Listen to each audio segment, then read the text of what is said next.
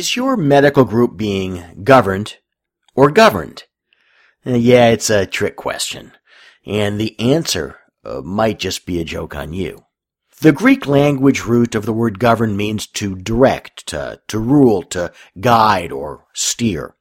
James Watt, the Scottish inventor, mechanical engineer, and industrialist, modernized the steam engine, developing a way for it to produce rotary movement. But for the engine to operate in that fashion, its speed had to be kept relatively constant. The solution?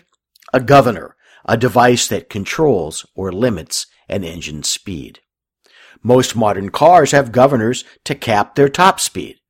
Many medical groups have governors on them, too. 1. Their governance structures are bloated.